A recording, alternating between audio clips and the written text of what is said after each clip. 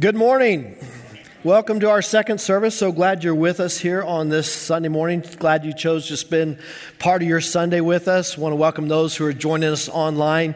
We're glad that you chose to join us as well. Before the message, just a couple things. One is I really want to encourage you to invite to our Christmas Eve services friends, family. It's a great time. People are more open to be a part of that. So 3:30 or 5, and anyone can invite. And when I say anyone, my example of that this week is Pastor Bones, our former retired senior adult pastor, nearly 90 years, or actually he's 90 years young, and he's in Samaritans on 30th, and he has been in assisted living, so we don't see him as much. He's able to come sometimes, but not as often as he would like to, but that's not because he's not watching or he's not engaged, and it's also because he doesn't mean that he does not invite anybody either just because he's not able to be here. So a couple weeks ago, one of our Wednesday nights, if you're ever here on Wednesday nights, you have kids, middle school or high school, there's so much going on, great things happening, and I was just kind of walking around, and I was out in the children's, and there were 60 plus kids out there, and Pastor Christy does such a great job with our students, and I just saw these faces, many faces, a lot of them I didn't know, and one I just was kind of pointing out, who's that, and they're like, oh, let me tell you about this. Pastor Christy said, let me tell you about this one. She said, that one over there is Pastor Bones' physical therapist. It's her first night here bringing her kid because they were like, Pastor Bones saying, oh, you got to take your kid, you got to take your kid, you got to take your kid. And so she goes, I had to bring my kid. And so they were there because Pastor Bones, who's not there on Wednesday nights because they know it's for kids in middle school and high school, invited someone to join us. And so I just want to encourage you, if Pastor Bones, 90 years old, in assisted living, can invite people to church, we can all invite people to church. And so I think that's wonderful. The other thing is there was an invitation sent out here in the last couple of weeks. Half of the group of people received, who was invited and the specifications. The others did not, which leads to a little bit of confusion. We have invited to our home this Wednesday night a certain select group of people, special, and doesn't mean the rest of you aren't, but it was to our senior adults, to our prime timers, anybody over the age of 65. Well, half of them received something that said 65 plus. The other half just received an invitation. We thought, oh no, if that invitation is going out and everyone said, well, why am I not? Am I chopped liver here? Why am I? So you have to earn status here. And so if you're 65 plus, we'd love to have you drop by our home on Wednesday night from 5 to 7 for a drop-by open house. It's going to be some fun, some cookies, some coffee, some apple cider, and big words that are beyond my pay grade, a charcuterie board, if I said that right. So anyway, it'll be fun. Hope you can join us.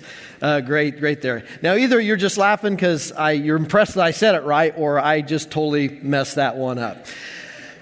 We're excited, like many of you, for the Christmas and the holidays because it means coming home. And while I say that, I also recognize each and every year that it's also a painful time. We know that for some, this is your first Christmas without a loved one. We know that it's the first Christmas, and second, third, it doesn't matter. The years go on. There's someone missing from the table, and we just want to let you know our hearts are in prayer for you. And we were a church that believes that we rejoice with those who rejoice and mourn with those who mourn. So on the rejoicing side of things, of course, we're excited our girls are coming home this next weekend. At least half of them are. So Heather and I fly to Chicago on Friday.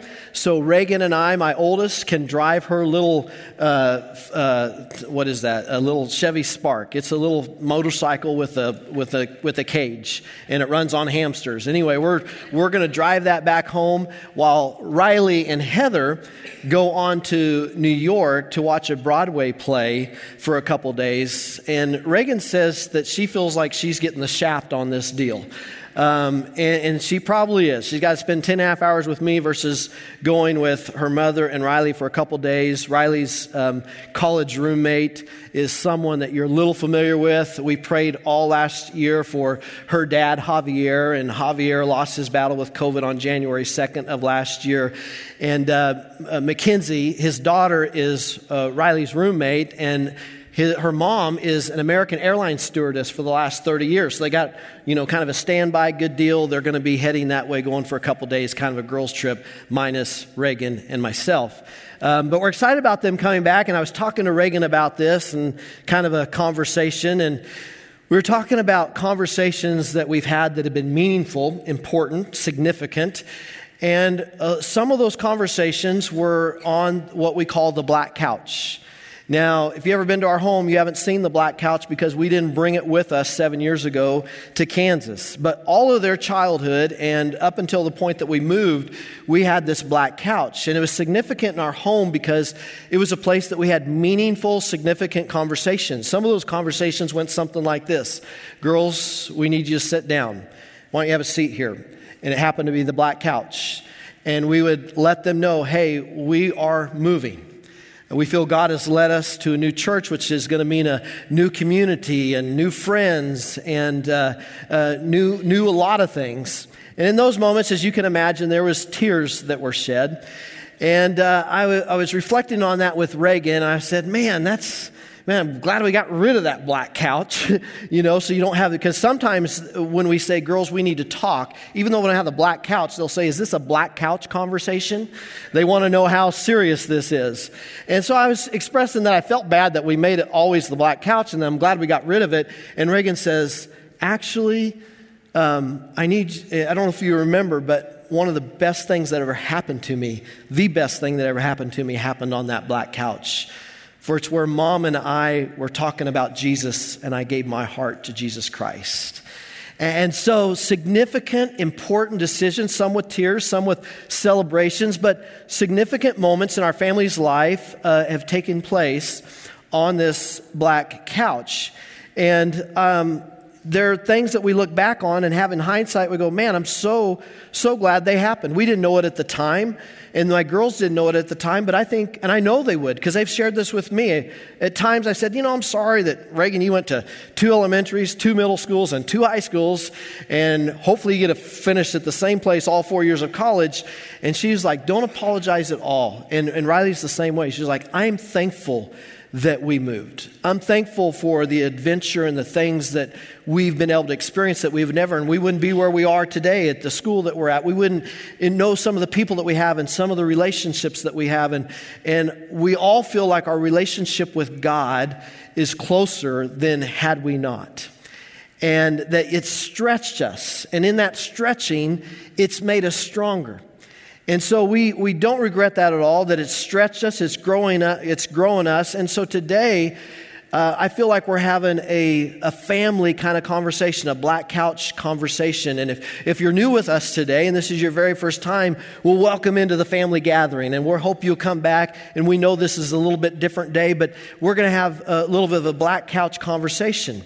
And just to be real clear, Heather and I aren't moving. It's not one of those sit down, we're resigning today, we're moving. But we are asking each of you to move.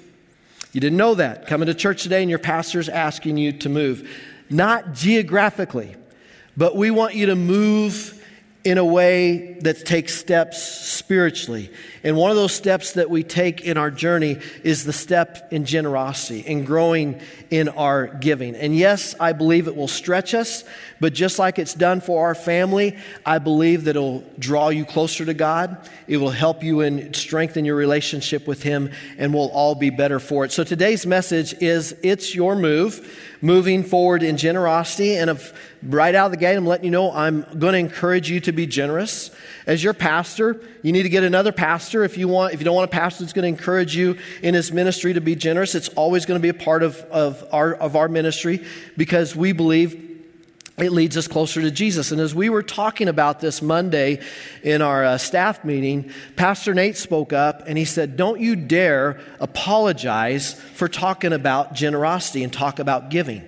He said, you wouldn't apologize for encouraging our people to read their Bibles more. You wouldn't apologize for challenging our people to pray more. You wouldn't apologize for encouraging people to love people more and to be a part of the church more. You wouldn't apologize. So don't apologize for something that helps us grow in our faith and grow us closer to Jesus. For we believe we are most like Jesus, because John 3:16 says, for God so loved the world that He gave. his only Son, everything that he had, that whoever believes in him shall not die but have everlasting life.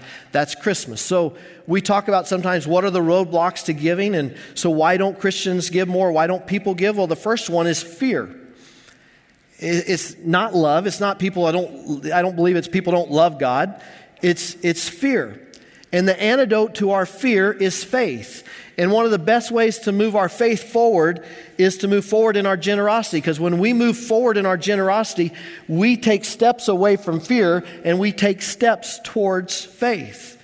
The other thing is a roadblock for people is just in our world and all that we have is greed. And the same antidote for greed that is for fear is generosity. And when we give of ourselves, we show charity, we show love towards other, and it helps release the grip of greed on our lives. And so here's what I know. Here's what I know about you. Whether you know me or not personally, or whether I know you or not personally, here's what I know about you. You like to give. You love to give. Christmas, we're all getting excited about it. And now that many of you are adults and you get such a joy, not out of receiving the gift, but you get a joy out of giving the gifts at Christmas. That's because it's 100% God's design. It's on purpose because you are made in His image. You are made in the image of God, and we're most like God when we're generous because our God is incredibly generous and gracious God. And so today I'm going to share a short message. It's not long, and so your emphasis on the making up for you thinking, man, there's been some long messages lately. You're going to love today. Today's a little shorter. And it's Paul's principles of generosity found in 2 Corinthians chapter 9, starting in verse 6. I want to share 6 principles, 5 actually in a bonus, 5 principles. The first one is this, the principle of sowing and reaping. Verse 6, Paul said to the Corinthians, remember this, a farmer who plants only a few seeds will get a small crop, but one who plants generously will get a generous crop. This is a principle that all of us pretty much know about, the principle of sowing and reaping. I'm a grandson of 2 farmers. My grandpa Peterson was a farmer in Scottsbluff, Nebraska, and western Nebraska. My other grandpa Papaw was a farmer in southeast Kansas, Independence, Kansas. Both of them as farmers started out small. Both of them as farmers wanted to plant more seeds, so much so that they bought other property, and they'd take some of their profits on the good years and they'd buy more property so they could plant more seed. And there was years when they couldn't afford it, so they would rent a neighbor's land so they could plant more seed because they knew the principle of sowing and reaping, that the more seed that you sow, the more opportunity that you have for a greater harvest. Because not all seed that is planted grows. Not all seed falls on good soil. Not all seed develops. And so it's the principle of sowing and reaping. And the same principle of sowing and reaping is this. Sometimes you can say, well, if I sow this, then why doesn't this happen? Well, it's a principle. And the same thing with seeds that are planted on the soil. It doesn't mean every seed is going to grow. But it is the principle that if we plant seeds, there's a place in Scripture where it says, cast your bread upon the water, good measure pressed down, it will come back to you. That we cast out, we plant a lot of seed. I love what Bob Goff said, one of my favorite authors and speaker, who says, throw kindness around like confetti. This isn't just about giving. This is about all the seeds we're planting in our life.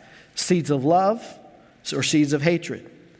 Seeds of peace or seeds of bitterness and resentment.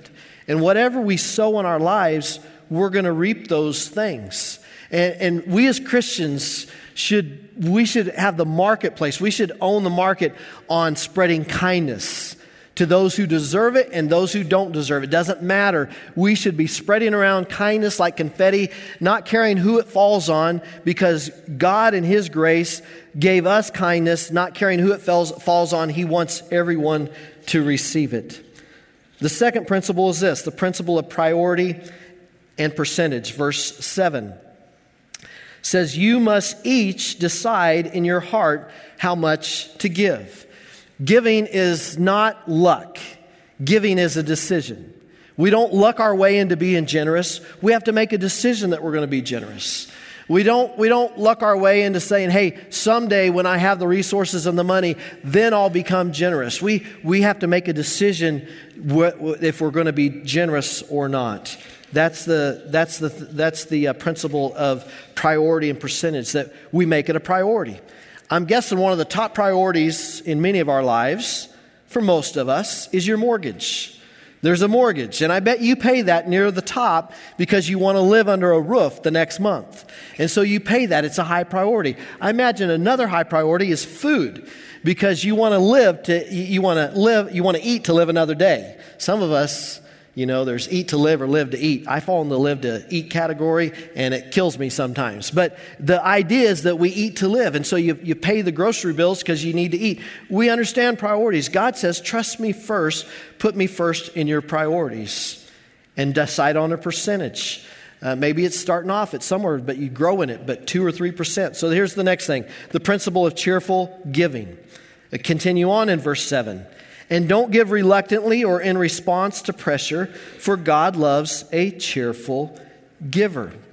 Giving is about perspective, and we don't want anyone to feel guilty today. We don't want anyone to feel under pressure. We want us to do it out of being grateful, and there's something about getting perspective. We can look at a situation and see it through two different perspectives. Around Thanksgiving, we start thinking about all the things that we're grateful for, and it changes our perspective.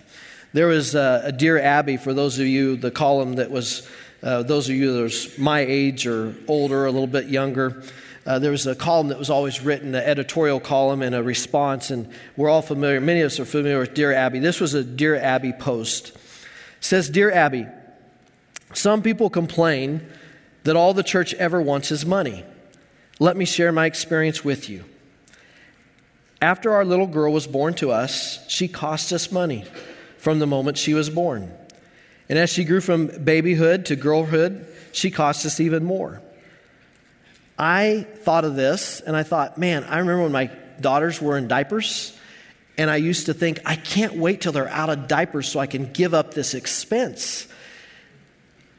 That's crazy thinking. I mean, sometimes I wish I could go back to the days of diapers. Diapers, college. Diapers, college. I'll take diapers. I mean, I don't like changing them, but the expense-wise, I'll take that. Her dresses and shoes were more expensive, and we had to have a doctor through all the childhood illnesses. She was even more expensive during her high school and college years. She needed long dresses to go to parties. When she went to college, we discovered that with a lot of other college parents, that a lot of the expenses are not listed in the catalog. And after graduation, she fell in love and she married. Hasn't happened yet. Lord help us. She was married in a church. That too cost a lot of money. 5 months after her marriage, she suddenly sickened, and within a week, she was dead.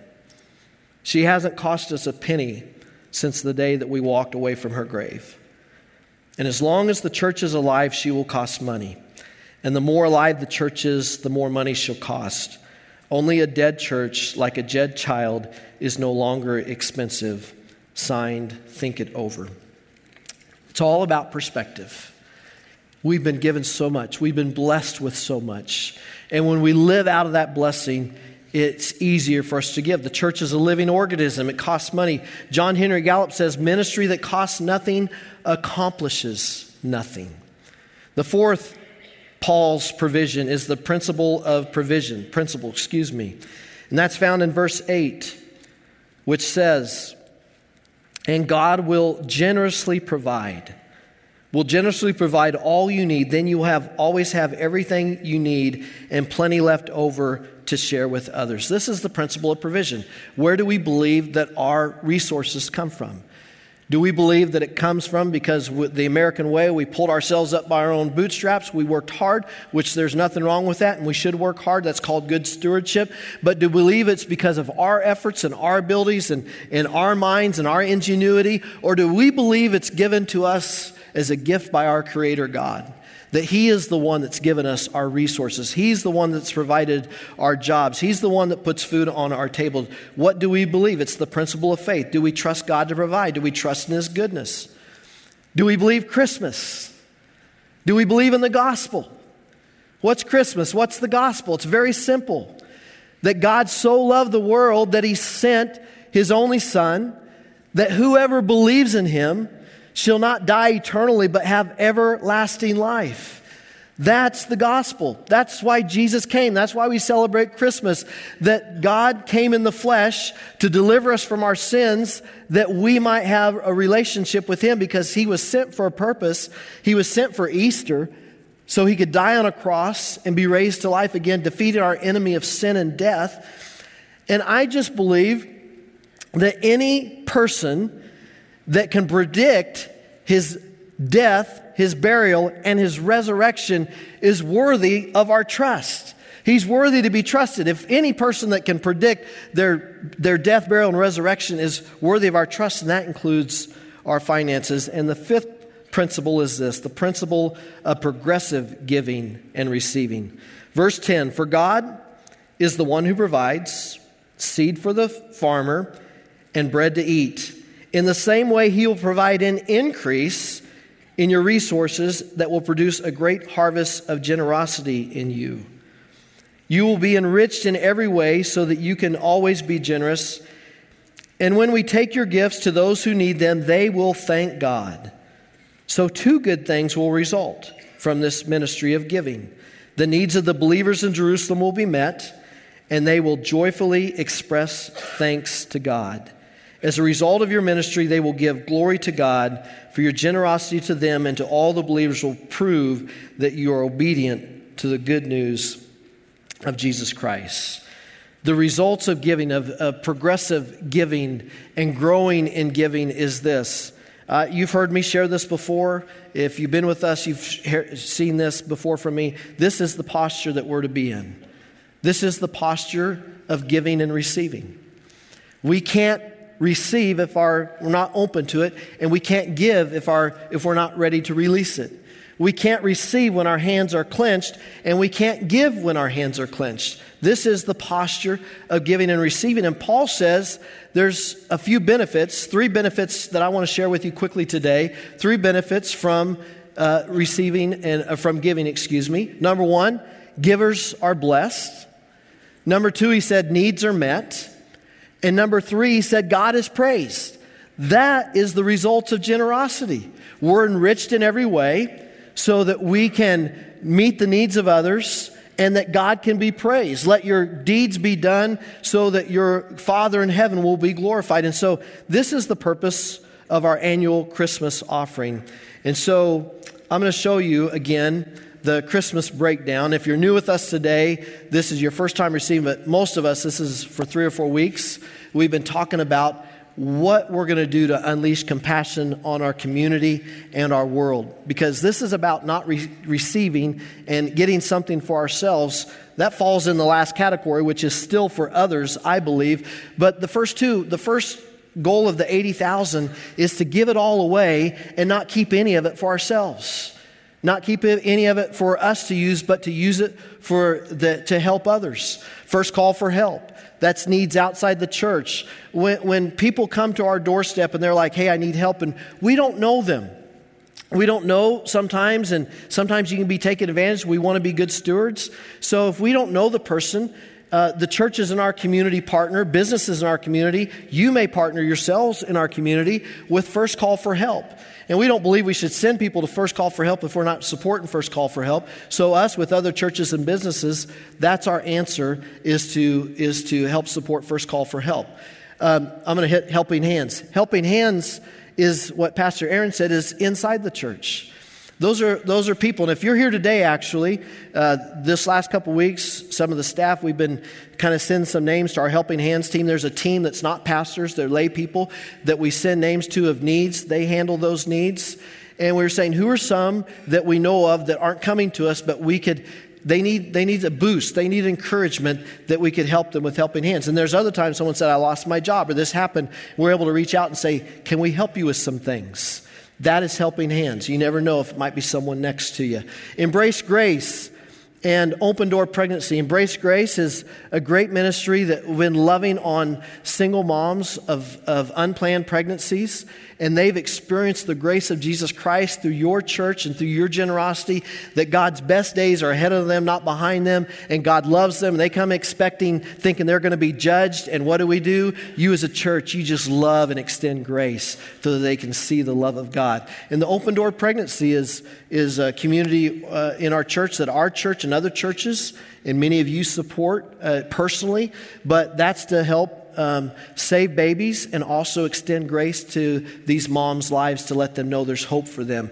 Camp Kanakuk Scholarships, that's our annual, it helps bring down the cost of our scholarships so kids can have their lives changed by Jesus. The Forefund is to help others in our community to let them know when opportunities arise that not only is God for them, that we're for them. And because we show that we're for them, we get to show that God is for them. And finally, McCandless. That's a big partnership. We wish we could partner with every school and adopt every school, but we've chosen to do for one what we wish we could do for everybody, and we partner with McCandless. And this last week, we need to replenish these funds for this next year because $5,000 this last week was given by you to buy all groceries to stock the food pantry for McCandless Elementary. About 40 families came on Thursday, and some of you volunteered, and we were able to give out food. More will be given out Monday, is what we've been told. But then the other thing is they made this room for a food pantry all year long, not just at Christmas, and you overstocked it in such a way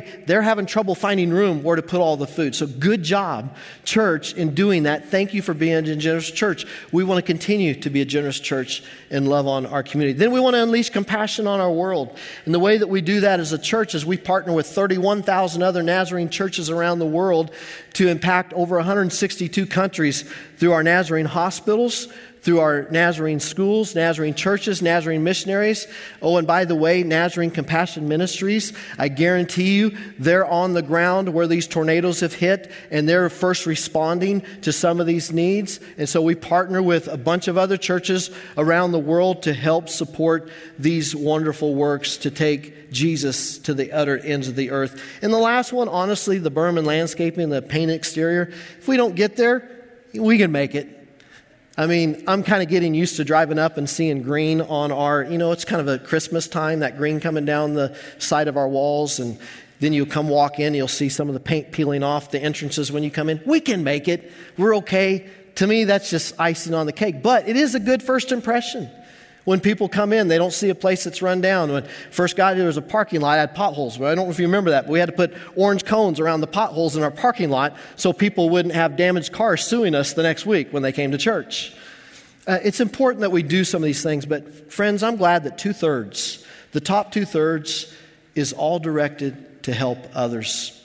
So here's the final bonus that I just saw this morning as I was reading through the passage again. I read all of chapter 9. I was like, how did I miss verse 2? Why did I skip over that? This is the bonus. No extra charge. For I know you're eager. For I know how eager you are to help. And I've been boasting to the churches in Macedonia that you in Greece were ready to send an offering a year ago. In fact, it was your enthusiasm that stirred up many of the Macedonian believers to begin giving. Generosity is contagious. Your children give because you gave first. We give because God gave to us first. Generosity becomes a thing that's contagious. And so today, as we prepare to receive our second offering, we don't normally do this, and we're doing it in a different way that we don't normally do. So if you're new with us, I encourage you to come back. And by the way, if you're new with us, we don't want you to give anything. You're our gift to us. You're one of the reasons that we give. You being here is our gift to us. But as we prepare to receive an offering, I want to encourage us to move in our giving. The girls will come home, they love to play games. Maybe your family likes to play games. And maybe there's a family member in your household that doesn't pay as close attention as they need to when you're playing games. And so someone nudges you and says, it's your move. It's your move. Your turn. It's your move. It happens to be me most of the time. It's like, Kent, it's your move. It's like, okay. Because there's usually a game on in the background or something like that. But I'm giving up on the Broncos. They're all done. They're dead to me. So we're moving on. I'm never going to watch them again until 3 o'clock this afternoon. But we're not. Other than that, I was done with them last week. Congratulations to your Chiefs. I'm so happy for you. Thrills my soul. But it's your move. And I want you to know in your move, no guilt, no pressure. You may be in a position here today and you're going, I need help. We need to know that. We can't know all those needs. Let someone know. Let a pastor know. Some of what we're giving today is to help those in our church, our helping hands that have needs. We have people that are good stewards of that. They'll be wise about it. And we can't fix every need, but we can do something. You may be here today and you're like, man, I didn't know this was happening today. We're inviting everyone to be a part, but we don't want anyone to feel compelled like they have to, that it's a get to. And we're asking everyone to just do their best, to be generous. So what is giving your best Christmas gift? We've been saying that. What's your best Christmas gift to Jesus this year? Well, it looks different for all of us. When I was a little kid, this is one of a cool Christmas. I didn't even receive this, but I recognized how cool it was. My aunt and my uncle, they were the favorite aunt and uncle because they had no kids. Thus explains why they had money. And my aunt, after everyone had opened gifts, my aunt said, everyone, we're going to the garage. Let's go to the garage. Let's go to the garage. And all about 12 of us grandkids, my grandpa, my grandma, all the aunts and uncles, we all went out to the garage. And there for my Uncle David was a brand new pickup truck with a big red bow on top of it like you'd see on a commercial with a red ribbon wrapped around it. And it was his Christmas gift that Christmas. Well, they're able to do more. That would be what's their best Christmas gift would be different than the one of what was given to us this week. This last week, we received a Christmas card from Heather's grandfather, 103 years old, who lives in Michigan. And he's always so sweet and kind. And he sent this card, and he's on fixed income, Social Security. He's far outlived his retirement. And yet, we open up the card, and there's a crinkled up $5 bill and 5 ones. And as I look at my niece and my nephew, if you didn't get that $10, we'll give it to you. Says, I feel really bad. Hopefully you got that. Did you get it too? They got it too. That makes me feel better. I just realized they're in the second service. This would be really bad if you showed favorites to us. I mean, that would be a bad thing. But $5 bill, 5 ones. And I'm thinking, let's go to McDonald's. And Heather's thought is more of, let's frame this. We don't know when the last time we're going to get a gift from our 103-year-old grandfather. It's special. It has significance because it's not the size of the gift. It's the size of the heart and who gave it to us. And that's his best. I know that that's his best. God knows what our best is. And you may be thinking, my best is just not that much. God knows your best. And you give with a heart of gratitude and in the right way, can I say pride or proud that God, I'm doing my best for you. This is my best I have to. God knows that. It doesn't matter. So we're going to receive an offering today in a different way. We don't normally do this. Once a year is all that we will do this. This is where actually we're going to pray like we do when we receive communion. We're going to pray and reflect. Instead of praying and reflecting on the blood that was shed for you and the body that was broken for you, although that should be part of the reflection here, it's to reflect on what would God have me to give. And we're going to take a few moments while Dustin plays, and we're just going to take a moment and we're going to fill out our cards. We were in the first service, so we're not going to be able to do this in the second service, but it's because we get to go to 2 services. But we're going to give an opportunity. We're going to turn up the music. We're going to have a celebration because we get to celebrate that we get to give. It's not that we have to, we get to. And that's where we want our hearts to come from. And so at the end, I'm going to come back up here, lead us in a prayer, and then we're going to receive our offering. We're going to do it with a celebration. And so you can get out of your seats at that point. For us, it's giving like this now. Before pandemic, 25% of us gave this way, and 75% of us gave through an offering that was passed. Post-pandemic, 75% of you give online or digitally, and only 25% of you give in a physical way. Either one's okay. whatever the case is, on that card, you can fill out that you've already given, but write that amount so our counters can kind of count that up.